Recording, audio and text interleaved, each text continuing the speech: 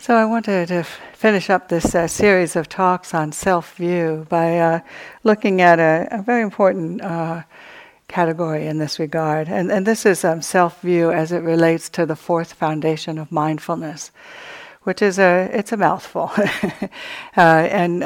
Really just to review some of the things we've been saying, that the Buddhist practices, in a way, it can be characterized as a complete reorientation of what we know about suffering and getting free of suffering. And so we've seen, certainly through our practice, some of the things we've been reflecting on, that the old ways don't work. The habits of the mind to want things to be some way other than the way they are, that's the way to end suffering, just make it be some other way. Or to fight it, or to resist it, or just to go on and on and on about it. You know, how many times have you seen your mind doing that while sitting here in practice?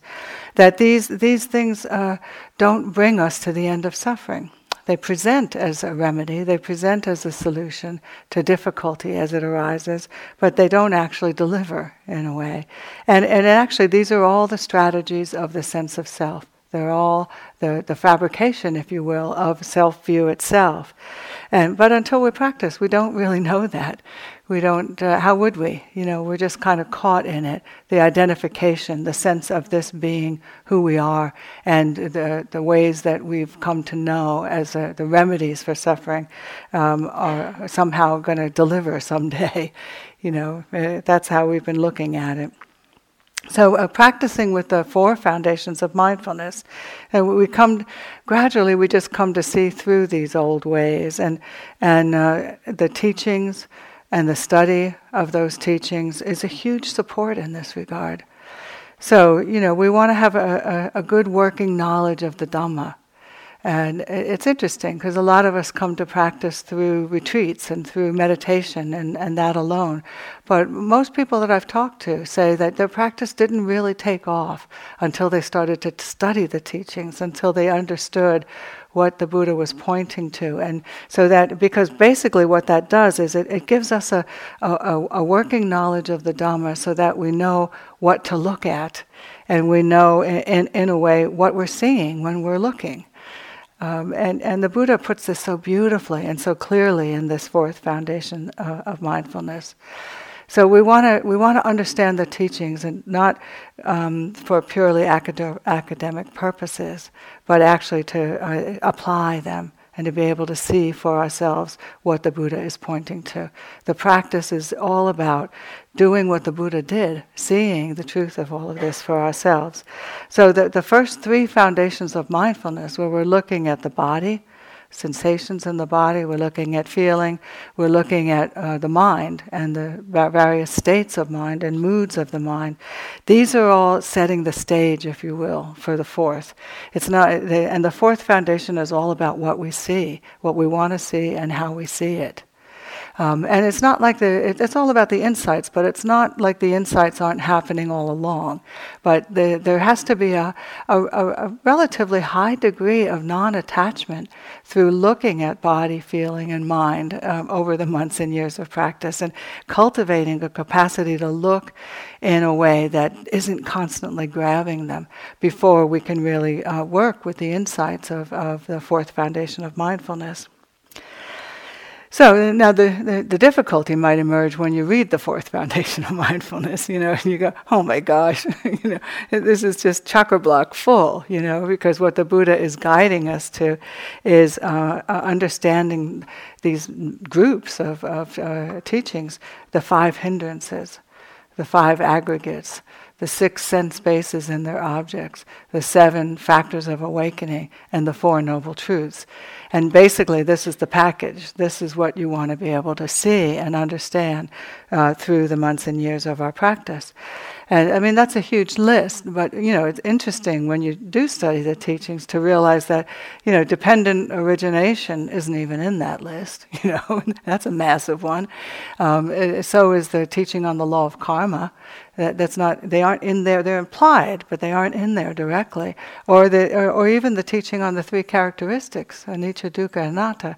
They're all part of this process of waking up. But, you know, it doesn't, they aren't even in there. So, the mind can start to look at this and go a little bonkers, just figuring out how am I going to see all this stuff. One time we taught a course on it over at the study center, and there was, it was a 5-day course. There's 5 categories, so we thought, we'll do a category each day.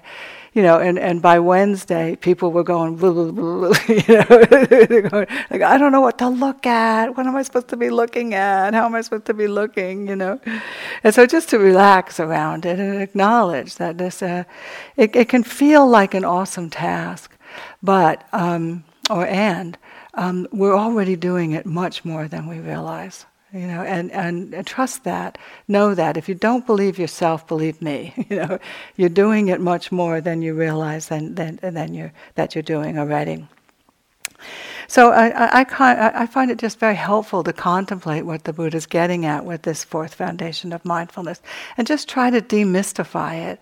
I've always been one to just kind of look at the practical nature of it all. And to me, the Buddha is nothing if he's not practical and reasonable. He's basically pointing to something. You can get caught in the language. You can stumble on the language and fail to see the simplicity, really, in a way, of what it is that he's saying. So he wants us to see how all of our suffering is linked right here. It's kind of being presented to us right here. And to see how it's all linked with stilling the mind. We've got to still the mind. You've got to find a way to quiet the mind, develop that viveka, like I was referring to this morning, so that you can see clearly. And it's all has to do with overcoming attachment. That impulse of the mind to just keep grabbing hold. And here you were just quiet, still, minding your own business, and boom, the mind just grabs something, and all that what proceeds from that activity of mind, that delusion of the mind. And we want to be able to see the truth of anicca, dukkha, and anatta. And that's very difficult to see when we're standing up too close. I once experienced it like trying to look at what's happening, like as if you were standing in front of a mirror and you put your nose and pressed it up against the mirror and you try to see yourself. You can't see because you're up too close. We have to stand back and develop this new relationship in the observing. And from that vantage point, things look a lot different. So Bhikkhu Bodhi points to this list, these 5 categories that are in the 4th foundation of mindfulness, as a progression. And I like that. I found that to be apt. They're the things that we need to see into in practice. However, he's saying don't see it as something linear. It's not necessarily linear, but it's more something that is a gradual unfolding.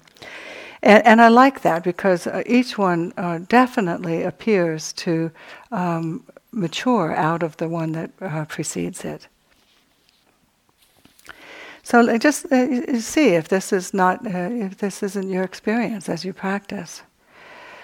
So looking first at the 5 hindrances, we begin with clarity and skill regarding these.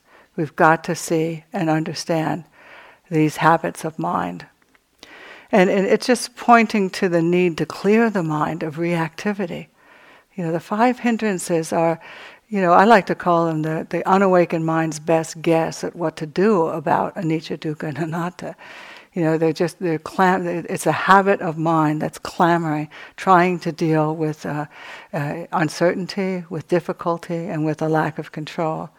And the thing is, when it's doing that, it's not settled down. There's like an anxiety. There's this relentless, restless agitation in the mind as it keeps trying to deal with things that it can't do anything about, but it doesn't know that yet. Yeah, the mind, the anicca, dukkha, and anatta are the way it is. But it's a process of unfolding that and seeing that for ourselves. So, what the Buddha's pointing to here in the hindrances is just so sensible. It's so reasonable. You've seen this, and I'm sure you've seen what it's like when you can muster some kind of settling out of these hindrances, even if it's only for a few seconds, even if you only get a glimmer, but certainly so if you're able to establish yourself and sustain some period of time where you're not being caught up in them. So, but in the unawakened mind, in the unawakened state, we just tend to be at the mercy of these 5 hindrances, and you're just getting caught in them endlessly from one moment to the next. And getting free of them is all about discovering for ourselves, in a way, how useless they are. Over and over again, the mind keeps turning to things like hatred, aversion, and not seeing that the state that it's turning to free itself from difficulty is itself enormously difficult. That in a way the mind is just compounding what is already a difficult situation by turning to these hindrances. And most importantly, I think, what happens over the years of practice, at least I can speak for myself in this, one begins to see what buying into these states is doing to us. The toll that it's taking on us. It's very, very painful stuff. And I've looked a lot, for example, at restlessness in particular. I've always had a very restless, agitated mind. In fact, my mother told me the first complete sentence I spoke as a child was, "You're making me nervous." Now, who knows where that came from, but there it was.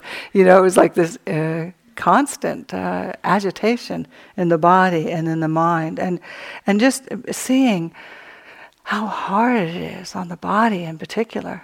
If you watch yourself as you practice here, how many times a day, or maybe when you lay down to bed at night, have you caught yourself just hunched up, or the jaw is clenched, or in one way or another, maybe the belly is tight and not relaxed, not loose. This is restless agitation in the mind and the toll that it's taking on both the mind and the body.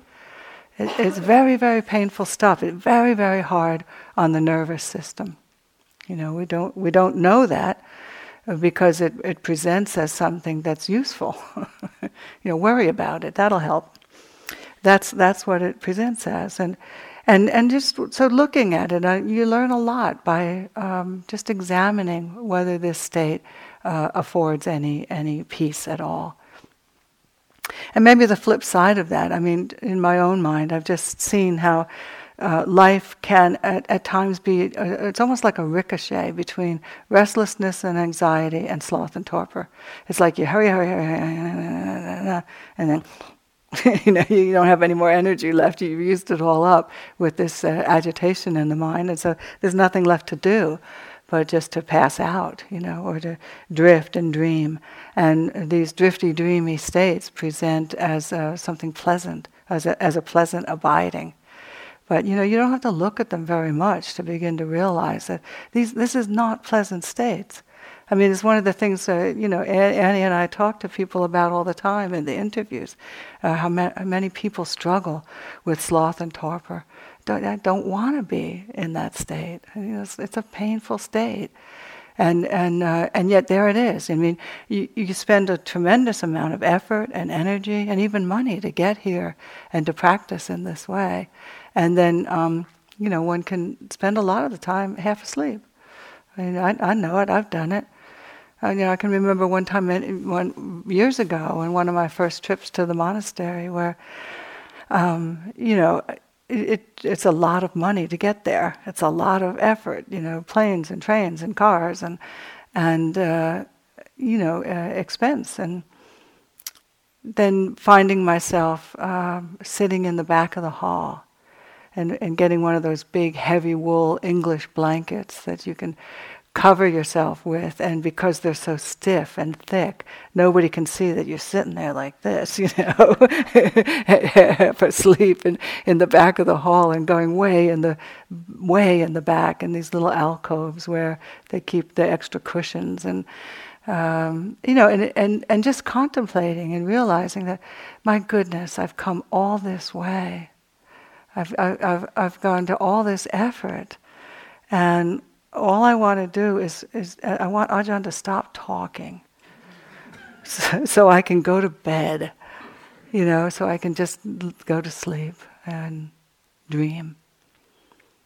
Or maybe not even expecting that to happen, but just dreaming right where I am, How many times have you done that? I mean, I don't think I'm the only one that does this or has done this, So what the Buddha is pointing to is being able to see how much we suffer with these states, how much we suffer with them. And that has to be a direct knowledge, direct experience. And so, you can hear these teachings of the teachings and of the hindrances, and they sound so harsh and so heavy-handed. But in a way, I find them one of the most loving offerings that He has given us. Just pay attention to these hindrances when they arise, and realize how grabbing hold of them is not only, the states in themselves are not only difficult, but the grabbing hold and the lingering in them and the things that they cause us to do, the places where they take us. It's just like this road towards more and more and more suffering, and yet they're presenting as remedies for suffering. And so just to discover this for ourselves, we have to find a way to simply know these mental states and to know them without any judgment, without any criticism, without any idea that somehow they shouldn't be there. And here's how he puts it in the sutta, in the fourth foundation. He says, when sense desire, ill will, sloth and torpor, restlessness and worry, doubt, when this is present in me, one understands this state is present in me. That's it.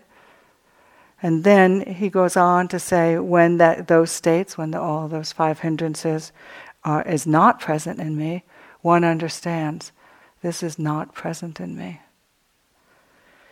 And then one understands how they arise, how the arising of the non-arisen hindrance comes to be, how the abandoning of the arisen hindrance comes to be, and how the non-arising in the future of the abandoned hindrance comes to be. Now you can hear that language and go, what in the heck is he saying? But let's just unpack it.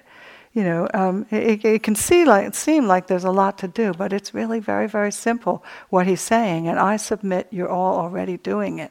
We just need to understand it as such. So this first part says, there is sense desire and the other hindrances in me. It's simply saying that one is aware of this as a state. One is aware of a hindrance in the mind as a state. Can you feel the impartiality that one would have to muster in order to be able to see it in that way? That's what it's pointing to. That kind of impartiality. It's radical in a way, because up until the time that we practice or consider looking at it in this way, that's me, and that is my response to what's happening, and it's absolutely appropriate and the right thing to do. But the Buddha is saying, no, stand back and just say, okay, let's have a look at it. There is sense desire, ill will, etc. in me. And notice that he doesn't say, I'm aware of it, and then I smack myself around for that. That's not what he's saying here, right? I'm just aware of it. I know it as such. And the second part is very important and often forgotten, I think, in practice, because it flips it over and it says we also need to know when the hindrances are not there. In myself and certainly a lot of people I've talked to, you hear a teaching like the hindrances and something that's bad and in the way of liberation, and the tendency is to pounce and become preoccupied with the hindrances. And so in a way it can aggravate the situation. It can make it even worse. When really this critical component of recognizing that if we're just observing from this detached perspective, moment to moment, our moment to moment experience, we'll see that, sometimes it's I'm not always filled with these hindrances. It's not the way it is all of the time, and we're not always caught up. This self-critical thinking, ideas in the mind make us think that we are.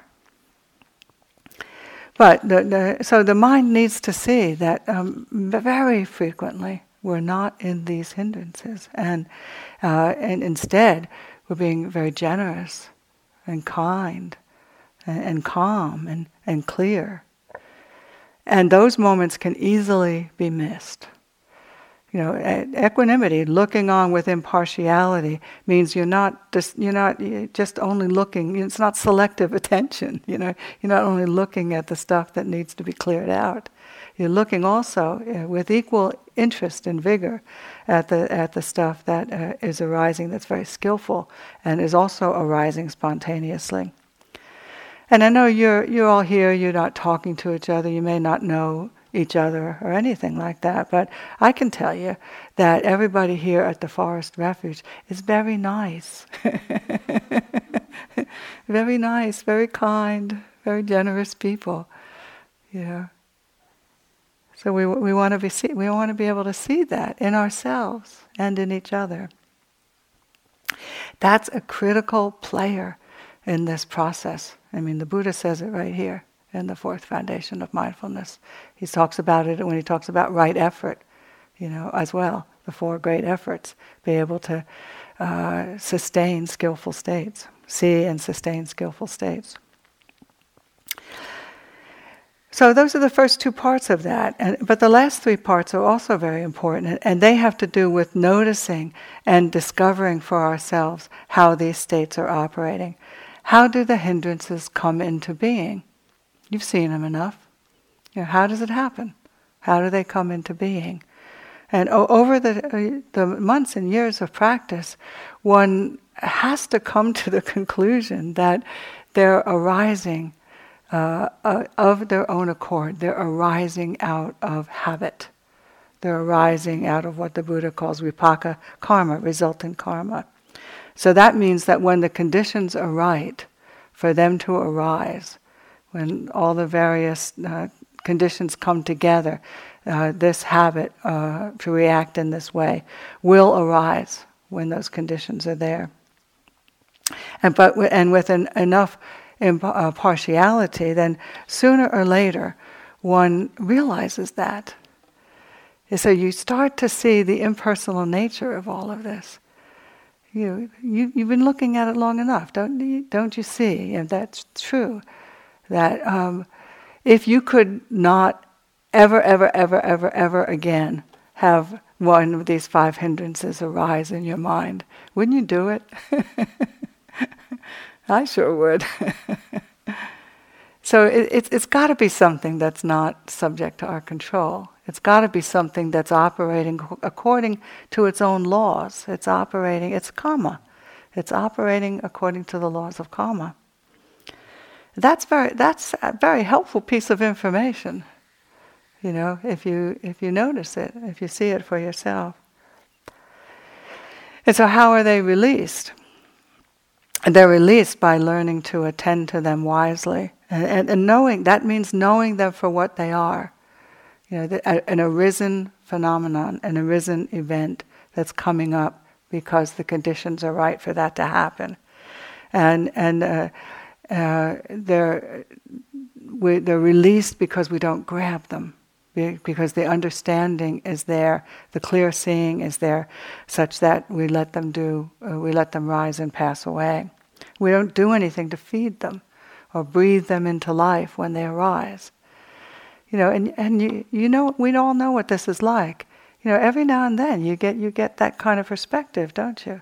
It's like, whoa, there's that greedy impulse, but you saw it. You see it right there when that's coming up, and you can feel it. It's like as if the mind goes, it's not interested. It turns away gradually over time, because we're attending to them wisely. We understand their nature, and so we're not caught. And then the final bit where he says, what does it take to keep them at bay? This is what we're practicing with, what we're discovering as we practice here at the Forest Refuge. And, I was speaking to this somewhat this morning, the concentrated mind, the quiet mind, the mind that is at ease and at peace, and the wise mind, the mind that knows their nature, and so it's not fooled.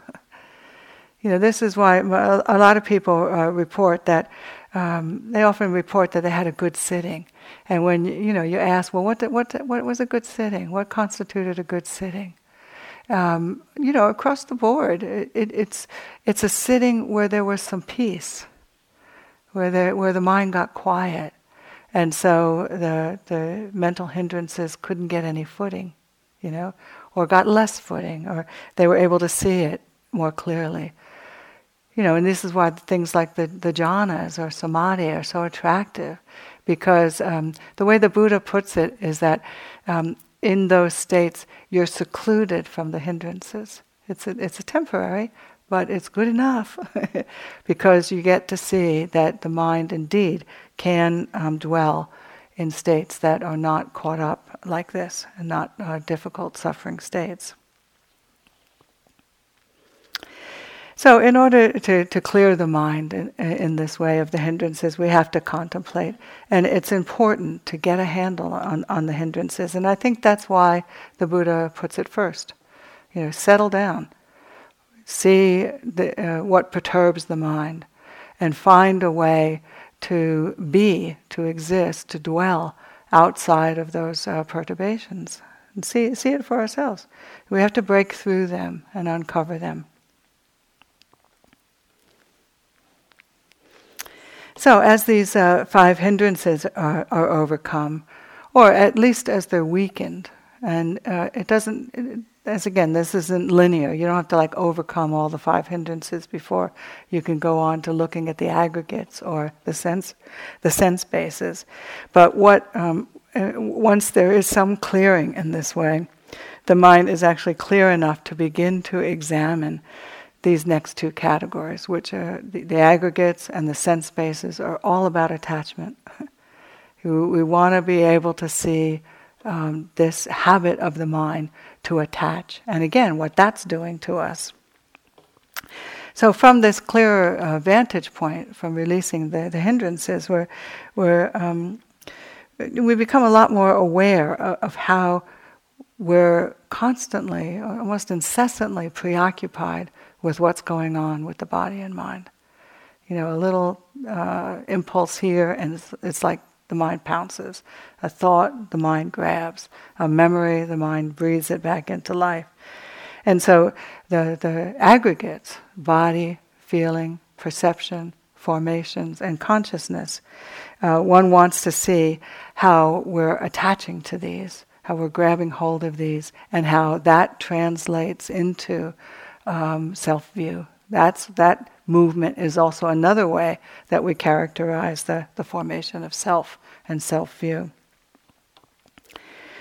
So, just consider, if we're not caught up in hating physical pain, for example, if the hindrance is at bay, maybe you get a pain in your knee or pain in your back that arises as you're practicing here. We're not relating to that through the hindrances, right? So if that's not happening, then what happens is you can see, you start to look into the nature of what it is that we're calling physical pain, and see how it's this clustering of elemental forces, earth, air, fire, and water, in varying degrees of balance and imbalance.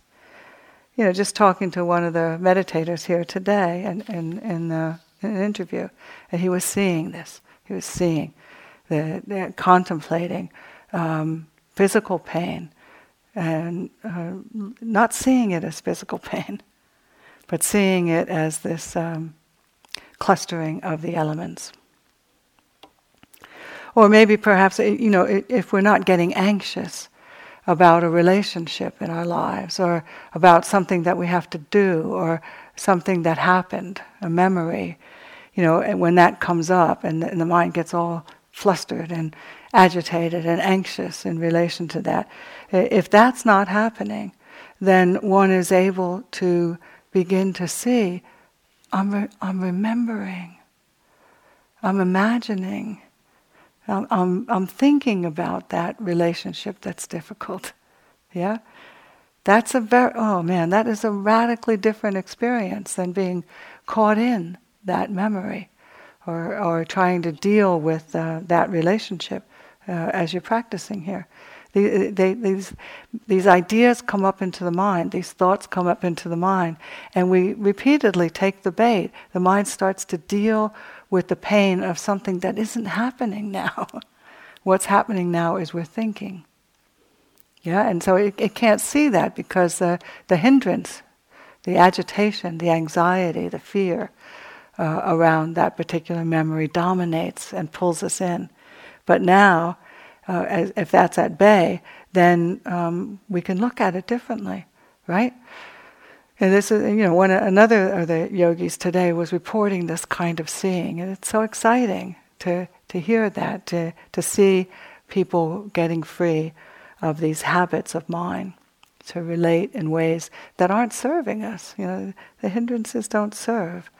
And yet seeing the attachment to memory, to the formations, to feelings of pleasure, pain, and neither, that does serve us. That we want to be able to see. But we can't see in this way as long as we're reacting to the hindrances. So when it comes to the aggregates, the 5 aggregates, it's very interesting. I don't know if you've explored the Samyutta Nikaya, which is a large volume of suttas that are sort of clustered according to themes and ideas, and it's called the connected discourses. So there's, like, for example, there's a whole samyutta on dependent origination. All of the discourses that have to do with dependent origination will be compiled there. And there's another one that has to do with devas and all the angelic kingdoms, all the times that the Buddha talked to them or they appeared. Those are all clustered in one. The same things with sila and things of this nature. Well, there's a samyutta on the khandhas, the 5 aggregates, and if you look through that, there's like 200 suttas in there, all that all have to do with the aggregates, and the theme in every single one of them is directing us to see that the aggregates are not self. that the body, feeling, perception, formations, and consciousness are not self. And that's a radical teaching right there. The Buddha is trying to get us to see that this is something that enormously intimate and personal. Sure feels like me, but he's trying to get us to a way of relating to this, what we're experiencing in the body and mind, and recognize this as not being self. But rather to recognize that this is how the body behaves, this is how the mind behaves, and the whole phenomenon of having a body, having a mind, is not a personal experience. It sounds nuts when you first hear it or think about it even, but he's pointing to a very precise and subtle observing and knowing of those experiences. So here's the language of the sutta. He says, this is how we need to relate to the 5 aggregates. Such is material form, such its origin, such its disappearance. Such is feeling, such its origin, such its disappearance. Such is perception, such its origin, such its disappearance. Such is formations, such their origin, such their disappearance. Such is consciousness, such its origin, and such its disappearance. So I think the language there is very interesting to contemplate. Just the use of that word "such," it's very impersonal and unattached. It conveys or connotes a sense of looking right at it and going, "Oh, there's a memory. Such is a memory. Here it comes, there it goes." Yeah? Can you feel that? You're back so far from it that you not only know that it is that, but you're also seeing it come and go. That's a very important teaching. Here it comes, there it goes. That's what he's pointing to. So it speaks to a high degree of impartiality when we're observing this body and mind, so that both of which, the body and mind, that we take to be very, very intimate and personal. But through practice, and with the guidance of the fourth foundation of mindfulness, we begin to know these aggregates for what they are, and aren't fooled into identifying with them. And just look in your experience and see. I'm sure you've experienced this. To know that there's a pattern or a habit in the mind. To know that you're finding something unpleasant. To know that there's a memory or a fantasy or a plan. Yeah, that we've had that experience. We know what he's talking about here. Such is memory. Such is that. We know in intense physical pain, for example, we know that clustering of the elements, and we know it as such, and we can see it come and see it go. We know memory and ideas in the same way. So what this point is pointing to, this means that we see through direct observation that the body and mind are happening. And they're happening because we got born. It's as simple as that. They go with the territory of birth. It sounds nuts, but it's true. That there's nothing to be done about it. It's the weirdest thing. I don't know how we got here, but here we are. And this is how it is. And this is how it operates. This is how the body behaves. This is how the mind behaves. And it's in our interest to stop getting so caught up in all of it, but to turn to it and see if we can learn about it. It's like it's home. Don't you? You want to find out what home is like. I mean, I don't know about you, but if ever I go to a motel or somebody's home for the first time, I do this thing where I just kind of explore. I want to know where I am. I want to know what I'm dealing with. But we don't even think to do that with this home. This is it. This is body and mind. It's the closest home we've got. So the Buddha says feeling arises out of contact. And look and see. This has to be seen directly. So you have this feeling of pleasure, pain, and neither. But are you doing that? Or is it just happening? And he's saying the latter very clearly. And we have to be able to see that, so that it doesn't make sense to go bonkers because something is unpleasant. It happens. It's a highly conditioned response in a way, and you're not making it happen. And so the idea here is to begin to realize that how that feeling happens because there's contact. It arises in every moment of contact, and also perception. Perception arises with every moment of contact, and these two, feeling and perception, arise together with every moment's arising. Formations arise. Whether they're skillful or unskillful, they arise as a fruit of past actions. I find that enormously liberating. There's nothing to be done about it. We're going to, there may be the arising of even difficult states because there is the habit of that. That doesn't say anything about what we do when that state arises. And that doesn't say anything about who we are because that state arises. Yeah? Fabulous stuff. And consciousness, too, arises out of contact. Just the connection between the organ and the object. And so we see that these are all arising and vanishing due to conditions. That's what the Buddha's always pointing to, the conditioned nature of things. They are not self. And that's the sort of the dichotomy, that we really want to be able to take to heart. So in short, there's there's wise reflection with regard to the aggregates. We don't consider them permanent, because they aren't. We don't consider them self, because they aren't. And we don't imagine in any way that grabbing hold of them as being who we are is pleasant, because it is not.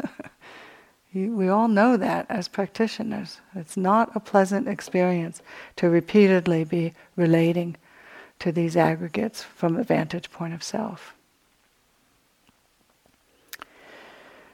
So I hope that's helpful. It can sound so far out, but that's what he's saying. This is what he's saying here. And it's not mysterious. It's very, very simple. So, and now there's the teaching of the six sense bases. And here's what he says in the fourth foundation. He says, one understands the eye, the ear, the nose, the tongue, the body, and the mind. One understands forms, sounds, odors, flavors, touches, and mind objects. And one understands the fetter that arises in relation to these. So it's very simple. He's saying, be attuned to what is going on at the sense doors.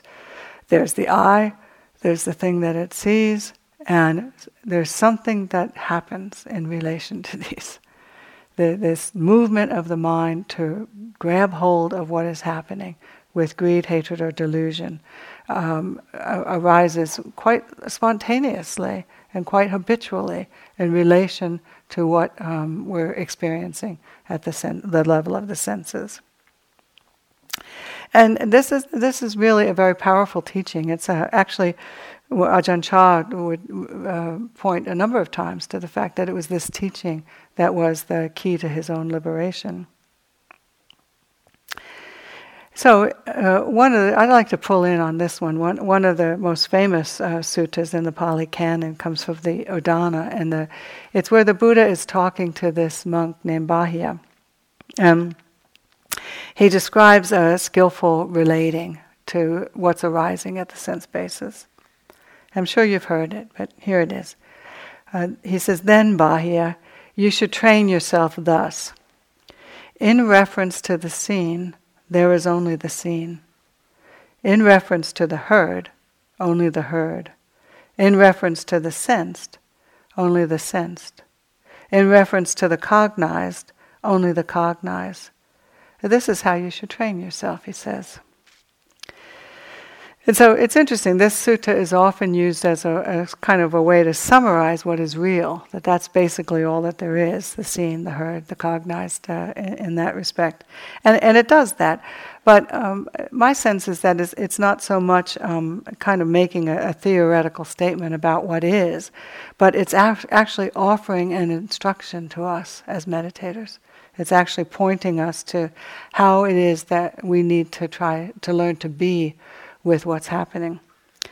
And because he says you should train yourself in this way. This is how you should train. He's pointing to a training. But what's often not quoted is the rest of the sutta, which is, where he goes after that is astounding to me. He says, he promises something quite beautiful.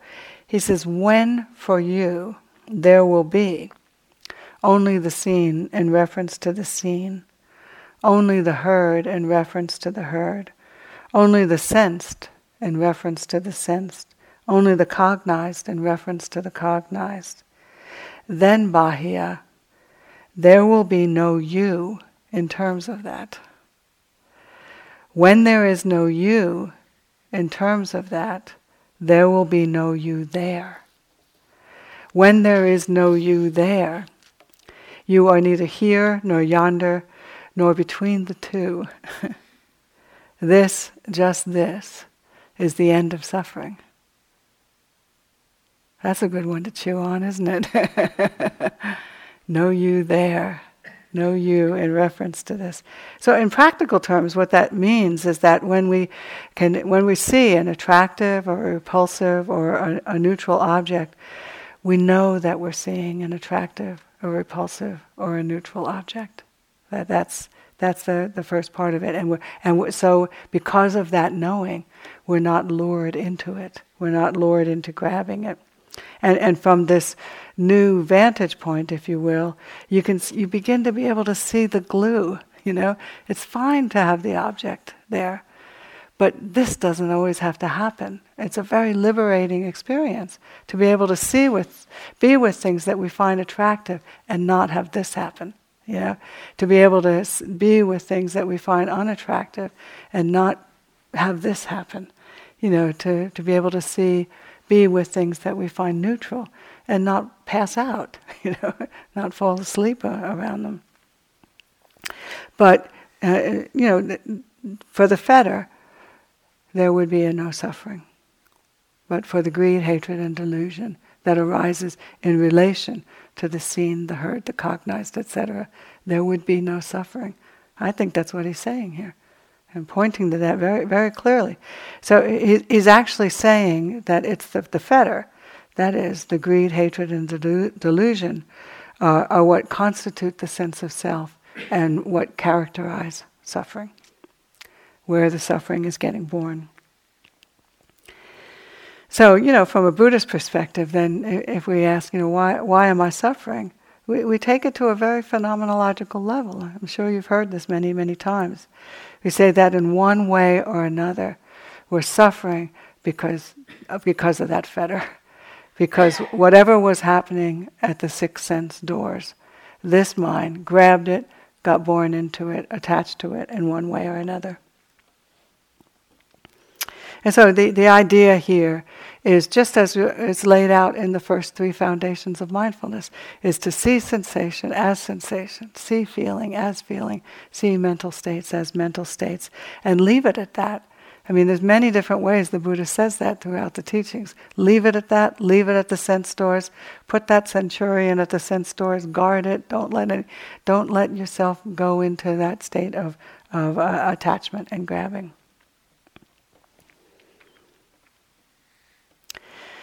So now it's really getting good, yeah? And we're getting into the 7 factors of awakening. That's what's next. And because of all of this practice with the hindrances, with attachment to the aggregates, with attachment to what's going on at the senses, and learning how to navigate all of that terrain, now the 7 factors of awakening are starting to rear their heads, And it's very, very exciting and very, very interesting, and all proceeding from the experience of mindfulness. And it's because mindfulness is quite strong by now. We're able to see what's going on and hold it from this less attached vantage point. So mindfulness initiates the contemplation, and as we've said, through mindfulness we're discerning the distinct aspects of experience and leaving it at that, and not getting caught up, being able to stand free. So when we let go in this way, then just contemplate even the word mindfulness. The mind is full of whatever it is that's happening. So that means it's not erratic, it's not toing and froing, it's not going on about what's happening, it's just looking at it. It's just very full with that. And this is where the quality of interest or investigation gets very, very high. You look at what's going on, and you're looking right at it and going, well, that's interesting. How is that happening? How is that operating? The interest, the investigation is very, very strong.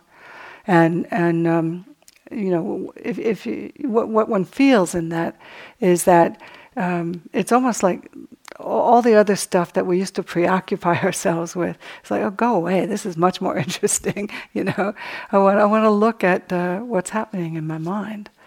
That when that gets going, man, the investigation factor of awakening is running very, very strong.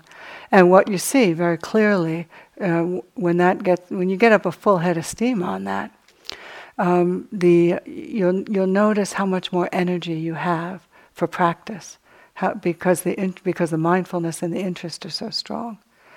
The self-absorption. You look at how much energy we tie up thinking about ourselves and going on about what's going on in our lives and in our minds, and just, it's exhausting, isn't it? Well, what's it like when that's not happening? Wow. You freed up a tremendous amount of energy for practice. And the heart begins to experience a lot of joy. In fact, people say they get so happy sometimes, they get kind of giddy, and their body hair will stand up on edge. It's like it's so exciting. And really, if you look at the excitement, it's just basically because we're here. We're here. We're actually here. And knowing what here is. So the joy factor of awakening gets very, very heightened. And people often ask about joy and practice. They want to know, where's the joy? Where's the joy in practice? Well, it may not be the kind of joy that you anticipate, but the joy of having a mind that isn't always toing and froing, that isn't going on about this, that, and the other thing. That is actually present, feet rooted on the ground, awake and aware. We know that feeling, don't we? It's delicious, and one sees it arise spontaneously through the progress of practice. And what happens over time with that, and it can be in a moment, in a few moments, but it can be over the months and years, I think, of practice, is that you begin to trust. First, it's kind of like when you see the fruits of practice, when you can feel a little giddy, a little excited, happy, and that's this sort of stirred up feeling of joy. But over time, we really begin to trust that. We really know that we're on the right path. We know the path is unfolding in a very deliberate and fortunate way. And so that the giddiness starts to subside and opens up into what the Buddha calls tranquility. It's a happy, happy heart. It's a peaceful heart. But it's not this stirred up kind of peaceful, and it's actually a very, very pleasant abiding, and one that surpasses in many ways the happiness or the excitement of joy. And then, of course, as we know, this it forms a basis for a deeply concentrated mind, a mind that is able to look and pierce into what's happening. One isn't distracted anymore, not pulled into reactive patterns or not drawn into the hindrances. And of course the crowning glory of the 7 factors is equanimity. As we progress through these first 6, then the mind becomes so stable that it just moves into a state that just consistently greets whatever's arising with a very equanimous heart. There's no preference for one thing over another. It's just, this is the way it is, this is the way it is, this is the way it is, this is the way it is. So there's no quarreling or carrying on about anything. So these 7 are the hallmarks of a mind that we call free. It's beyond the personal. Something has moved in the mind beyond the personal. We've taken it to that level. And so finally we're able to penetrate the 4 Noble Truths. And here's what the sutta says about the four Noble Truths. One understands as it actually is. There is suffering. Yeah? That first Noble Truth is it's hard won, because it's pointing to a quality of heart that looks difficulty straight in the eye and knows it. Knows it as such and doesn't expect it to be any other way. There is dukkha. It goes with the territory of being born. One understands that as it actually is. This is the origin of suffering. One understands as it actually is, this is the cessation of suffering. One understands as it actually is, this is the way leading to the cessation of suffering. So we have to realize these all in the same way that the Buddha realized them, through our own direct experience. And so one way of summing up practice, if you will, is that we learn that there's really no reason to go into battle with difficulty. This is a very mature level of practice, but we come to it gradually. We can come to it in a moment, we come to it in a very stable way over the years of practice. But there's no reason to battle with difficulty. We're actually just compounding it. The second truth, the craving, is the battling with it. Just wanting it to be some other way. And so we relinquish this craving for it to be some other way. And then the second noble truth is overcome. The Buddha says the second noble truth needs to be overcome.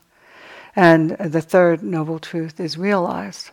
The cessation of suffering is realized.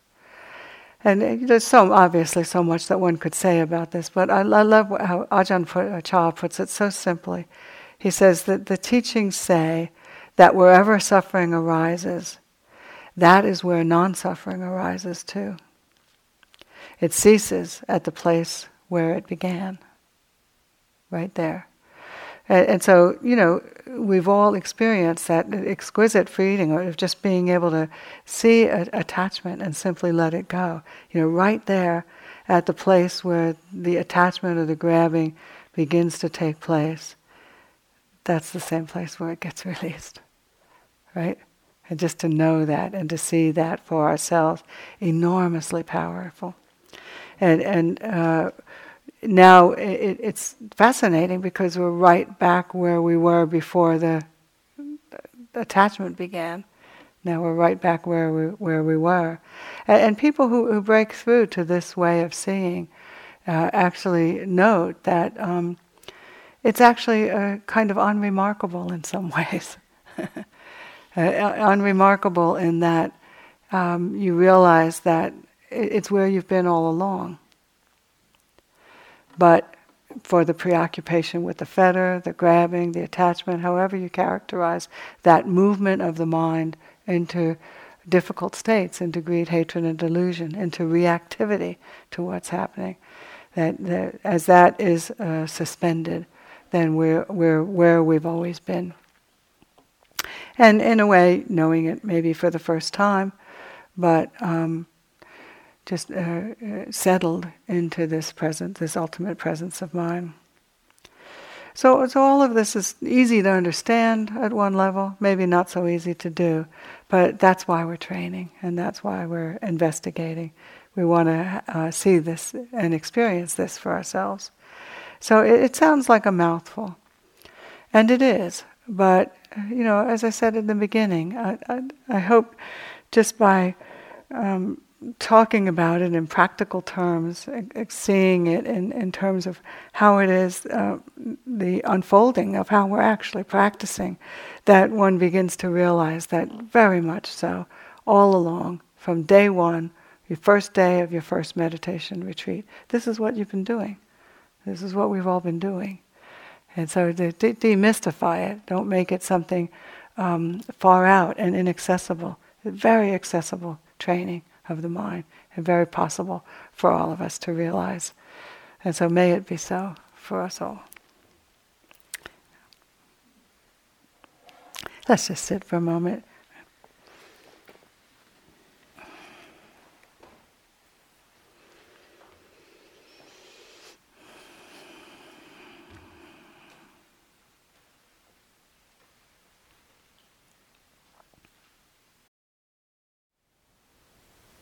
Thank you for listening.